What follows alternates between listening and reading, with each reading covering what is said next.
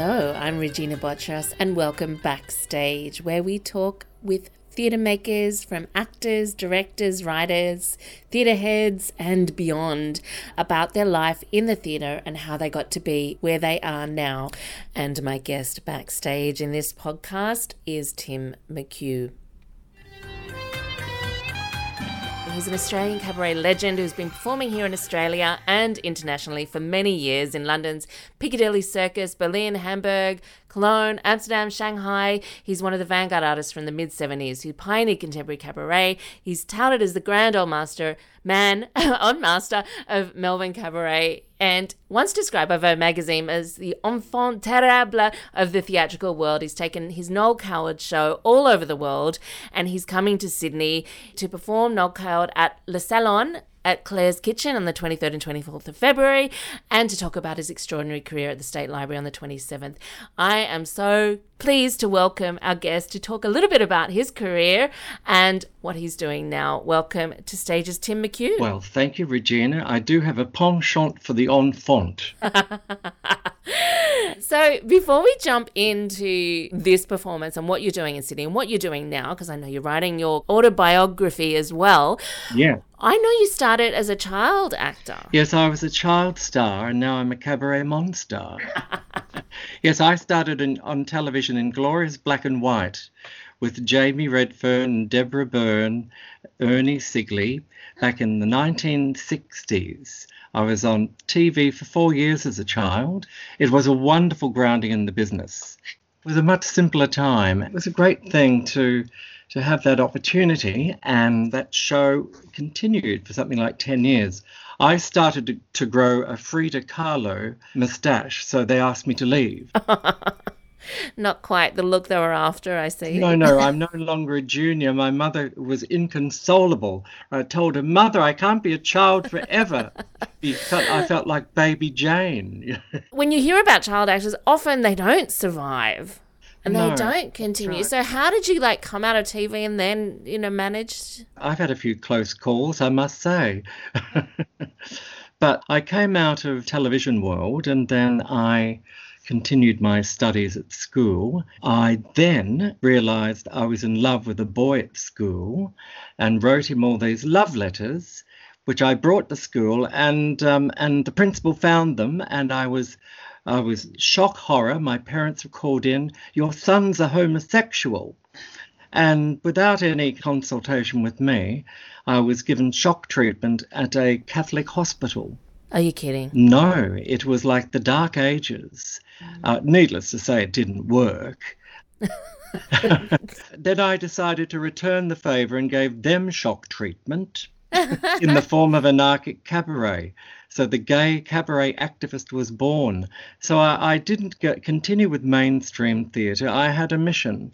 The die was set from that point on that I would be the cabaret anarchist. I knew that I was going to have to fight for my gay identity. So a lot of my material was around that issue, but always using humour, as humour is a great way to get information across. So in those early years, I teamed up with various accompanists, including Louis Nara and Sarah de Jong, your wonderful Louis and Sarah in Sydney.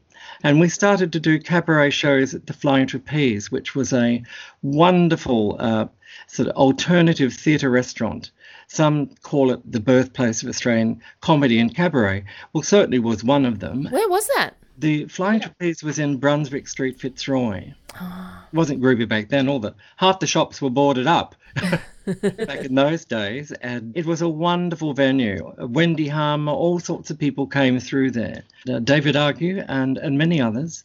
So that was my path. And I also teamed up with the punk scene. The punk scene was very welcoming, to this alternative iconoclast, and welcomed me in. And it was a wonderful setting for Magda's anarchic shows. So we supported people like The Chosen Few, Paul Kelly and the Dots, and also Nick Cave. So I was quite a featured artist in the punk scene for a number of years. And so, yes, that was my other world. There was the cabaret world and the punk scene, and also the art world, where we did some of the first performance art pieces in art galleries here in Australia.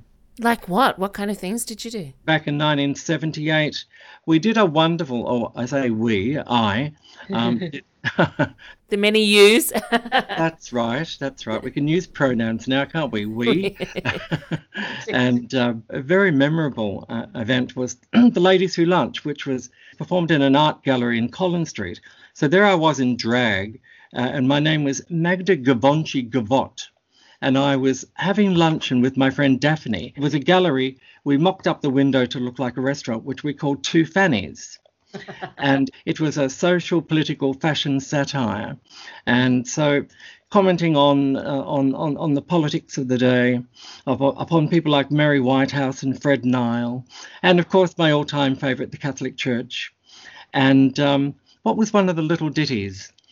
How much is that drag queen in the window? Poof, poof. The one with the waggly tail. How much is that drag queen in the window? Poof, poof. I do hope that drag queen's for sale. Oh, fabulous. It was great fun. And so we stopped traffic, literally. People were sort of crowding around the shop window front. This is 1978, doing gay cabaret in the middle of the city for a whole week at lunchtime, satirising and lampooning the right-wing campaigners of that time and various other people. Very anarchic, but also great fun. I think you can be serious and have fun at the same time. I think you need that. You need to have that balance. So that was a very special week of performances. 78, there I was out on the streets, out of the bars and onto the streets, and fighting for equality and targeting the moral crusaders of our time. So how would contemporary cabaret have changed at that time? What was it coming from? Well, we were like the pioneers. Yeah. Wasn't a cabaret culture whatsoever. No. Okay. There was no Mardi Gras, there was no Midsummer, no Melbourne Festival, Sydney Festival, no Fringe, there was nothing. We were the festival. We were the ones creating the culture, planting those seeds. And now we have the wonderful culture we see today because of those early years of creating these new and old art forms, which has burgeoned into the cultures that we have today, the cabaret festivals, the fringe festivals. But there was none of that when we were performing. It wasn't a time for the Australian voice as well on theatre, like in just traditional theatre, of embracing the Australian vernacular, and must have been a really fertile time for change. Oh, absolutely. I mean, we had the women's movement, the gay liberation movement worldwide was finding its voice. So it was a huge time of change.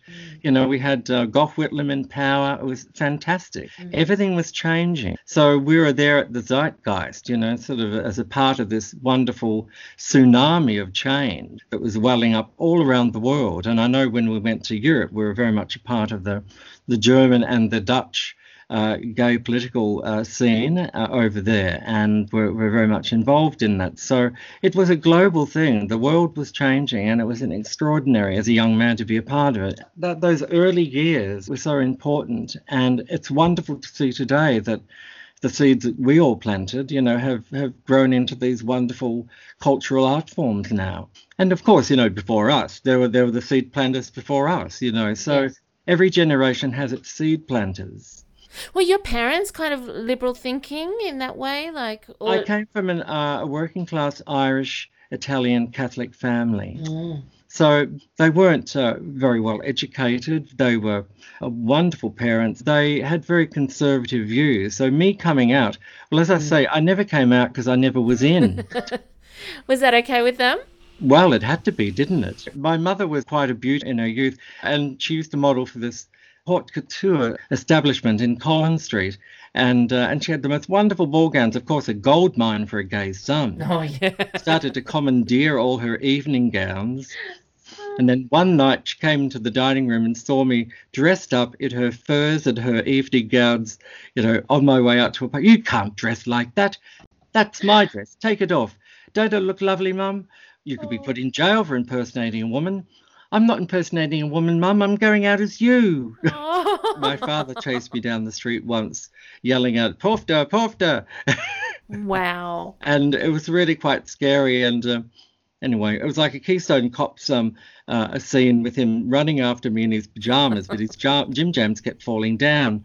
And anyway, he got on the bus with the policeman and said, "You got to arrest these two. They're homosexuals." No, you've had a few too many to drink, Pat. Go home. Anyway, and then I came home 2 days later, and my father knelt at my bed and sobbed and said, "I don't understand. Forgive me, I don't understand." Oh. So it was a very, a crucible. Growing up gay in those years was very tough in many ways. Like you said, you could have been jailed. Well, that's right. It was still a criminal offence until the early 80s, I think 81 or 82. It was a real shock to them. She said, "We never had homosexuals in our day." I said, "No, they were just too scared to come out." Sounds like a real mix of everything at the time. It's a great mix of everything. And, I started on television, and then I went into the alternative sort of music theatre scene. So did you train? Of course. And I've been trained as a child. We had vocal training at the age of 8. I was having singing lessons and dancing lessons. And so, yes, we had quite rigorous training as youngsters and as an adult as well. I studied opera at Melbourne State College, but decided not to become a teacher. I had the performing bug again after jamming with Wendy Saddington in my mother's wedding dress. Oh. I thought, this is the life for me. I've got to be free. I couldn't be a teacher. But anyway, so it's like a very long bow going from child star to cabaret monster to Noel Coward. So it's like, and I've sort of come to this more traditional form, and it suits my more mellow years. I mean, Coward was one of the most witty playwrights and composers of his time. And I've been performing Coward now for 15 years, both here around Australia and also in New York and Shanghai. And so it's been a very colourful journey with Mr. Coward.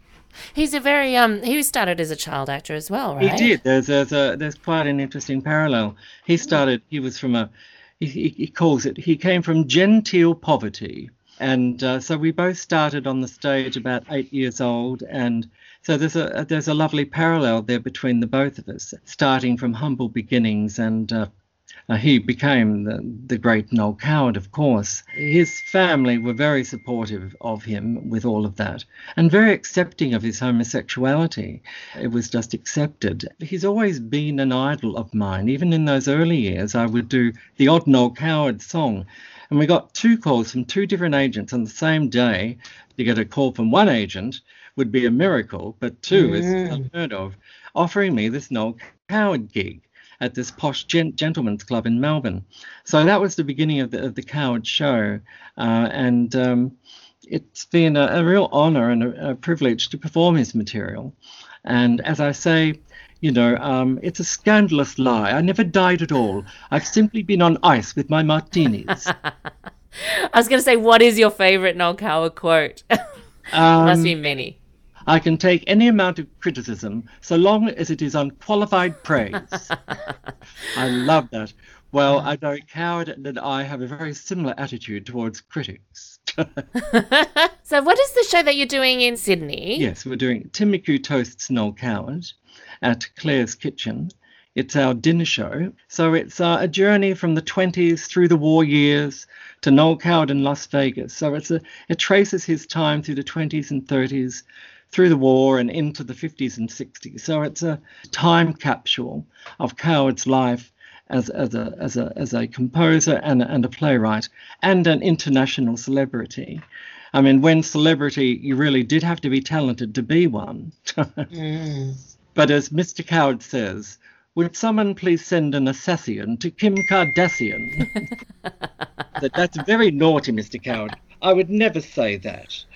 And do a little rewriting, and I'm rewriting the show in Sydney as well. So what do? Do you just keep it fresh for you? It keeps it fresh, because each show is... Yes, I've rewritten the show dozens of times. And often it doesn't take a lot of rewriting. It's just changing the dialogue here and there, changing the references within the songs. Just a little touch. And it also makes it specific to the place and the event that you're doing. So perhaps I shall be singing, "Mad dogs and transvestites go out in the midday sun. The Chinese wouldn't dare to, the Japanese don't care to."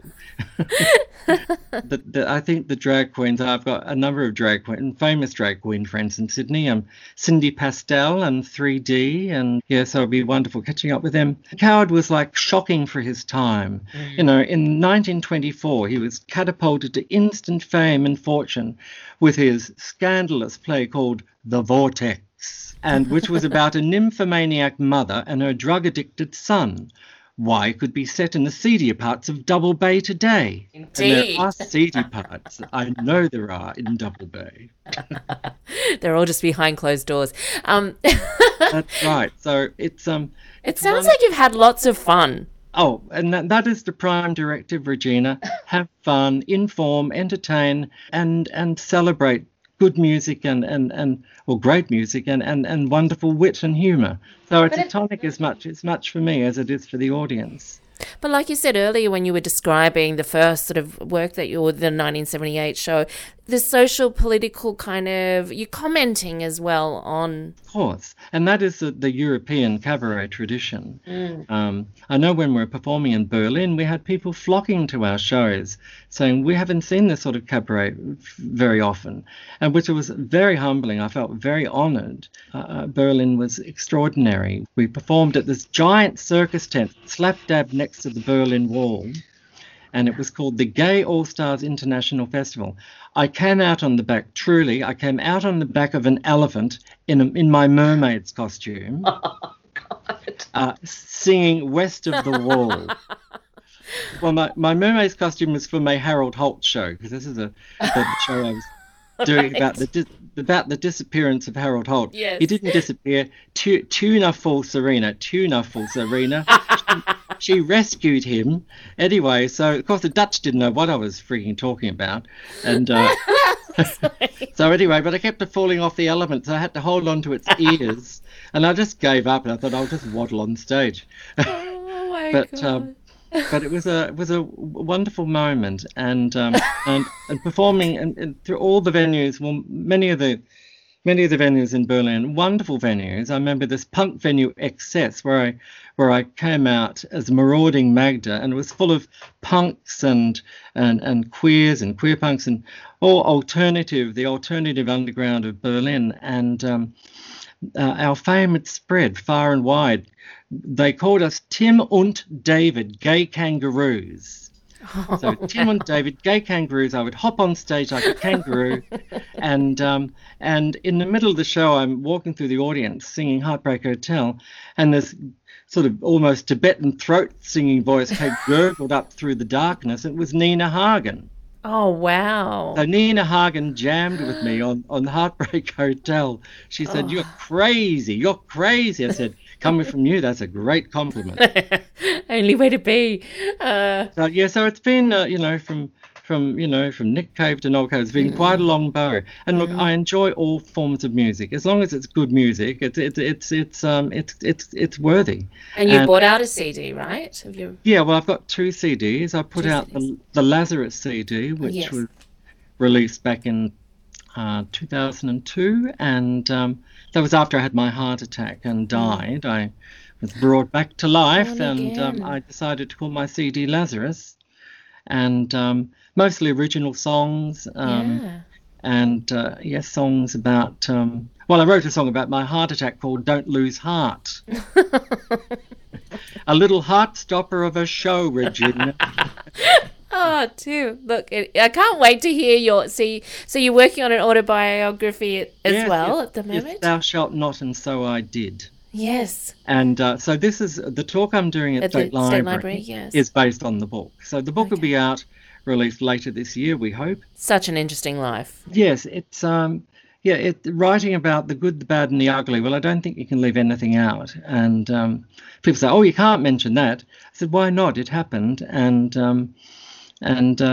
Well, one of the more, I suppose, extreme events is when I took gay cabaret to China. They billed me as Mardi Gras comes to China. And I thought, the one man of I Mardi Gras. haven't got a big enough costume for this, so I got a Chinese opera costume to make my entrance. and coming out singing as the Dowager Empress of China, singing My Way. God. And now I face the Iron Curtain. How did that go down? Yes, I'm sort of, yes, I'm a bit naughty, and telling them one day they have their own Mardi Gras through the streets of Shanghai. The authorities found out about this and were looking for me, and thankfully they didn't catch me. And, Live to tell the tale. That's right. Year of the Tiger, and I came out in my tiger suit, with my paws going meow, meow, meow, meow, meow, meow, meow, meow. Genius. So I thought, oh, good, I'm still alive. Tim McKew, it has been such a pleasure to have you join me. Thank you. I love being had.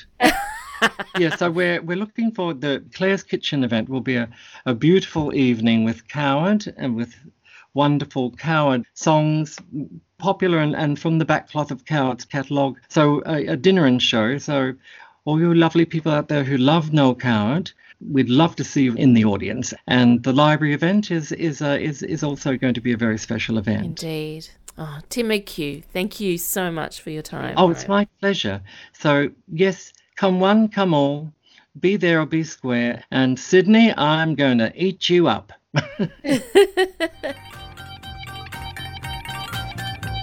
You've been listening to Backstage. I'm Regina Botros.